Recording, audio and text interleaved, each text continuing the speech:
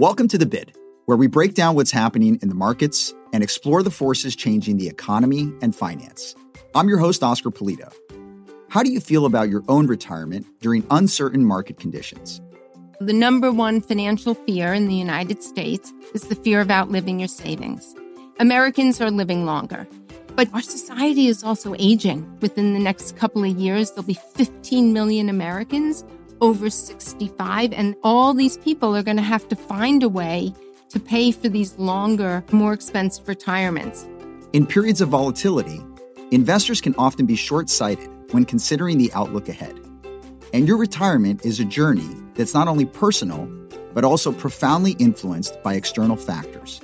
It's really up to you to figure out how to spend that money so that you won't run out of it. And yet, you don't know how long you're going to live. You don't know what the markets are going to do. And you probably don't really know what your expenses are going to be. And yet, we say, everybody, hey, go figure this out. These forces can make or break your retirement dreams, and understanding them is crucial for anyone looking to secure their financial future. So what should investors be thinking about today when planning for tomorrow? Here with me today is Ann Ackerley, head of BlackRock's Retirement Group. Ann will help us consider the current market conditions from a retirement lens and will walk us through the 5 major forces that are shaping the retirement outlook.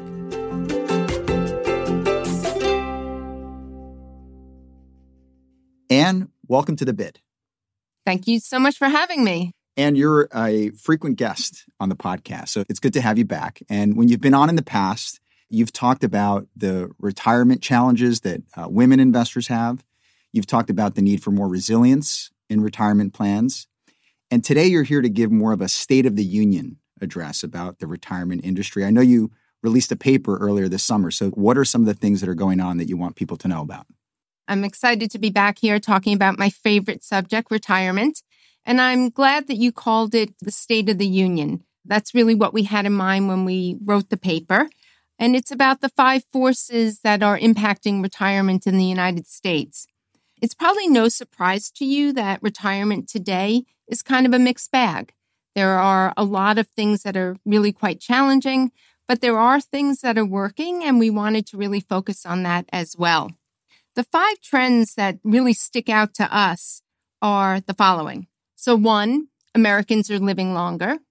2, there's been this move from defined benefit to defined contribution. 3, millions of Americans actually don't have access to a workplace retirement plan. 4, there's a really great need and a great desire for lifetime income.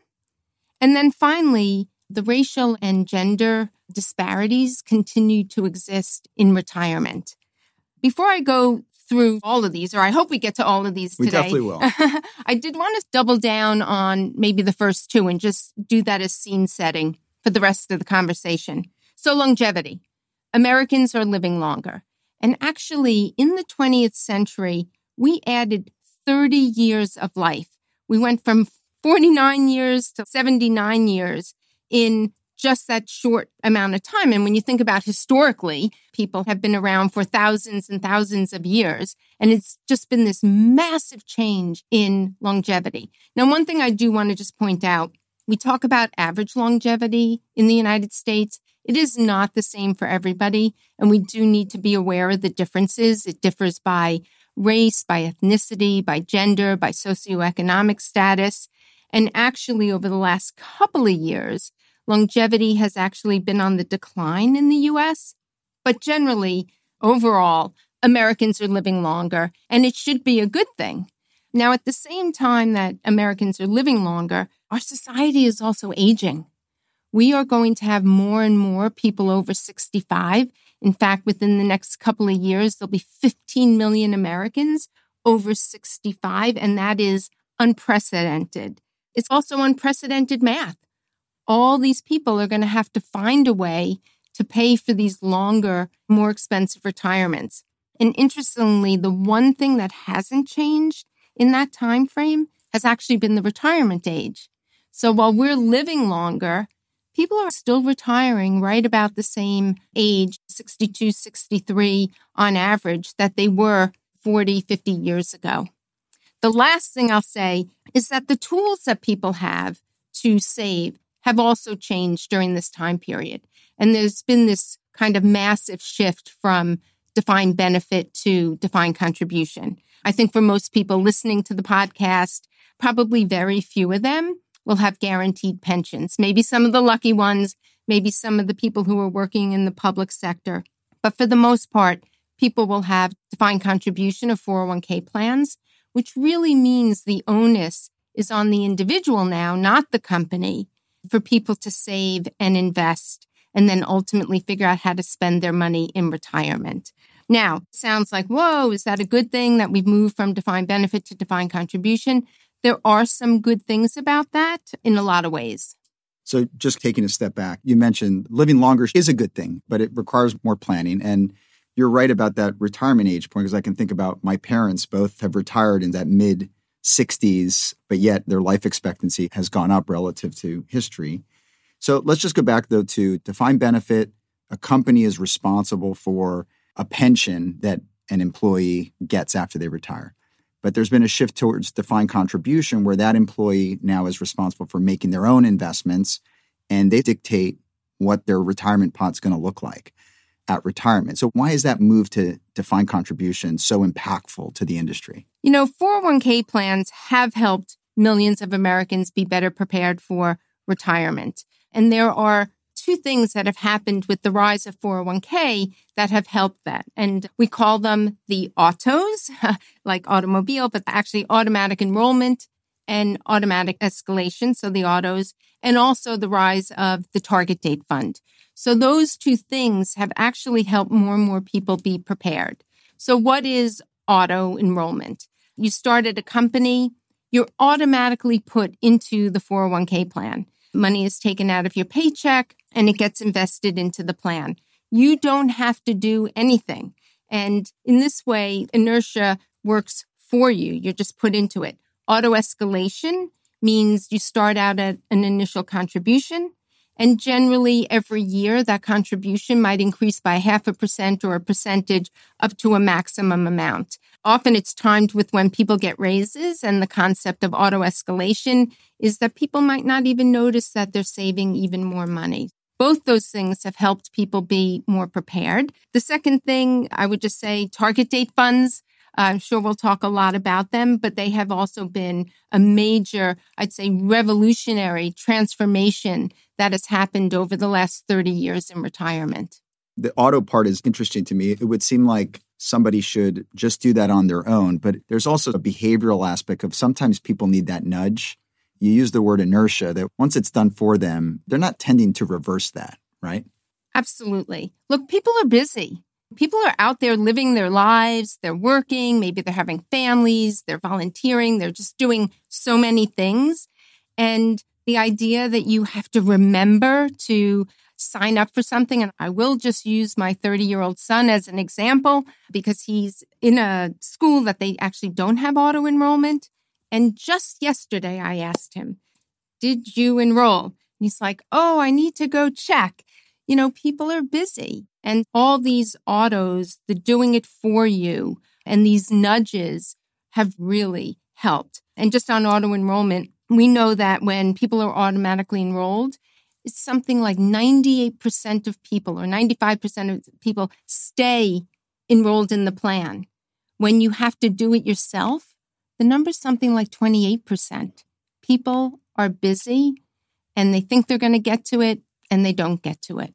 So it's in their best interest. 100%. So your son is 30 years old. It turns out that target date funds, at least the ones at BlackRock, are also celebrating 30 years this year. You've talked about the importance of target date funds within the retirement ecosystem. So maybe take us back. Why was it important that target date funds came of age 30 years ago? What's the state of them today? And when you look ahead, what are some of the evolutions coming to target date funds? This is the 30th anniversary of the Target Date Fund, and BlackRock did pioneer it 30 years ago. Really, what a Target Date Fund does is take the complex job of trying to figure out how you should invest over your career, and it does it for you. Target Date Funds are basically a mixture of equity and bonds, and that mixture changes over the course of your career. It's more in equities when you're young, and then target date funds take risk off the table as you get closer to retirement. And really, the only decision that you need to make is, quote unquote, the target date. What is the year that you think you will retire? You pick that, and then you're put into it, and it does all the investing for you, both what we call the glide path, the mix of stocks and bonds, as well as the asset allocation within that. Really revolutionary, just transformed what happened with 401k plans. Today, something like 36 million Americans use a target date fund, and they are the primary default vehicle in over 90% of 401k plans. So this is just a way that we've made it easier and simpler for people to be invested appropriately during the course of their life. And I'm just really proud that BlackRock pioneered this amazing vehicle. I'm thinking about how you said, and people are busy. Within the retirement ecosystem, this concept of enrolling them automatically, escalating their savings, and then within the target date fund, it sounds like making adjustments in the portfolio is also happening automatically. So all of this creates hopefully a better long-term experience for the person in 30, 40 years or whenever it is that they're retiring. You know, if you put yourself in a 401k plan, let's say you put yourself in a certain non-target date fund, you get busy in life, you forget about it. Maybe you're not changing your asset allocation often enough. Maybe you started in cash and you're young, you shouldn't be in cash. As you get older, you probably shouldn't be in all equities. It does it for you, and you really don't need to think about it as you're busy living your life and doing the things you want to do. And then one day you retire and you have this pool of money that ideally you've been very diligent about and saving. And so you've talked about then the need for that person to have retirement income, or at least the concept of retirement income becomes important to that individual, because now I have this pool of money. I'm no longer working. How do I consume and how do I maintain that day-to-day that I was accustomed to having? So maybe talk a little bit about this concept of then retirement income and why it's so important. Absolutely. The number one financial fear in the United States is the fear of outliving your savings. And it does make sense if you think about it. As you said, you retire, you no longer have income coming in, and you've got this pool of assets.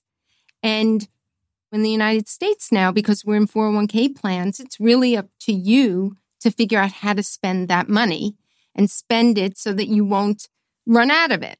And yet, you don't know how long you're going to live. You don't know what the markets are going to do. And you probably don't really know what your expenses are going to be, particularly if you're going to have some sort of larger medical expense or some unforeseen expense.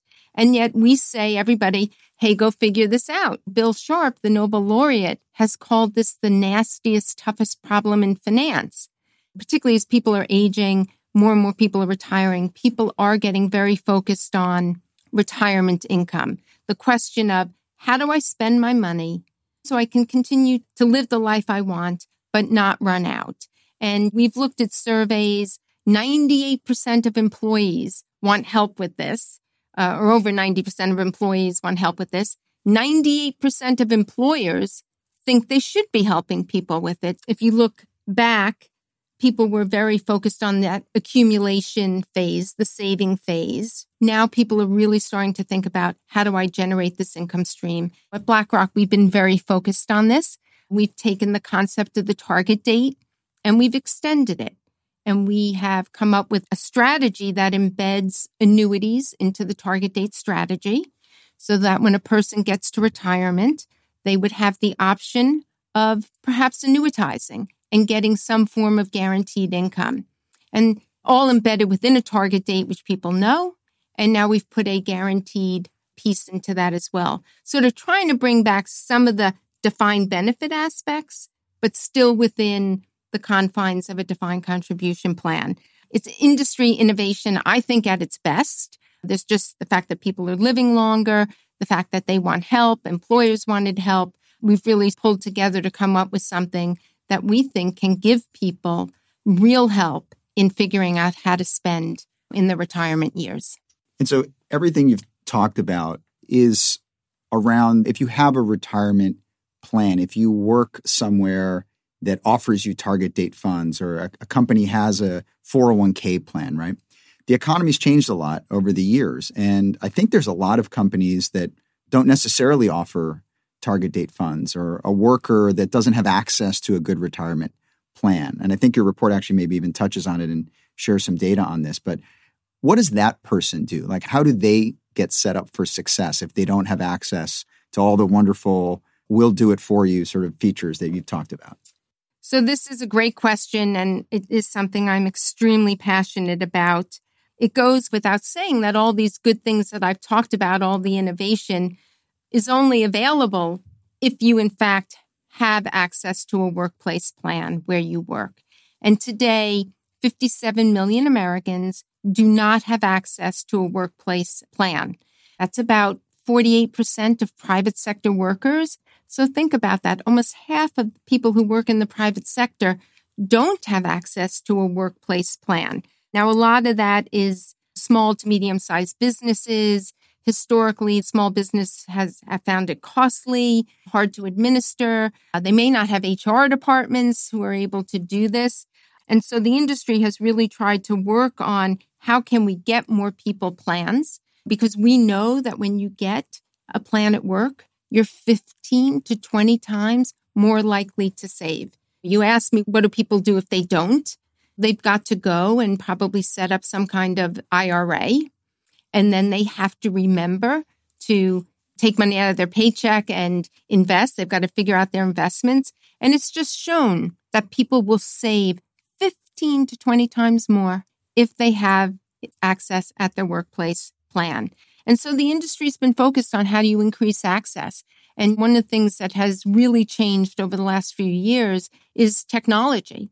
Technology is making it easier and simpler and cheaper for small businesses to offer plans. Today, there are companies where in 2 clicks, an employer can sign up, and in 2 more clicks, an employee can sign up.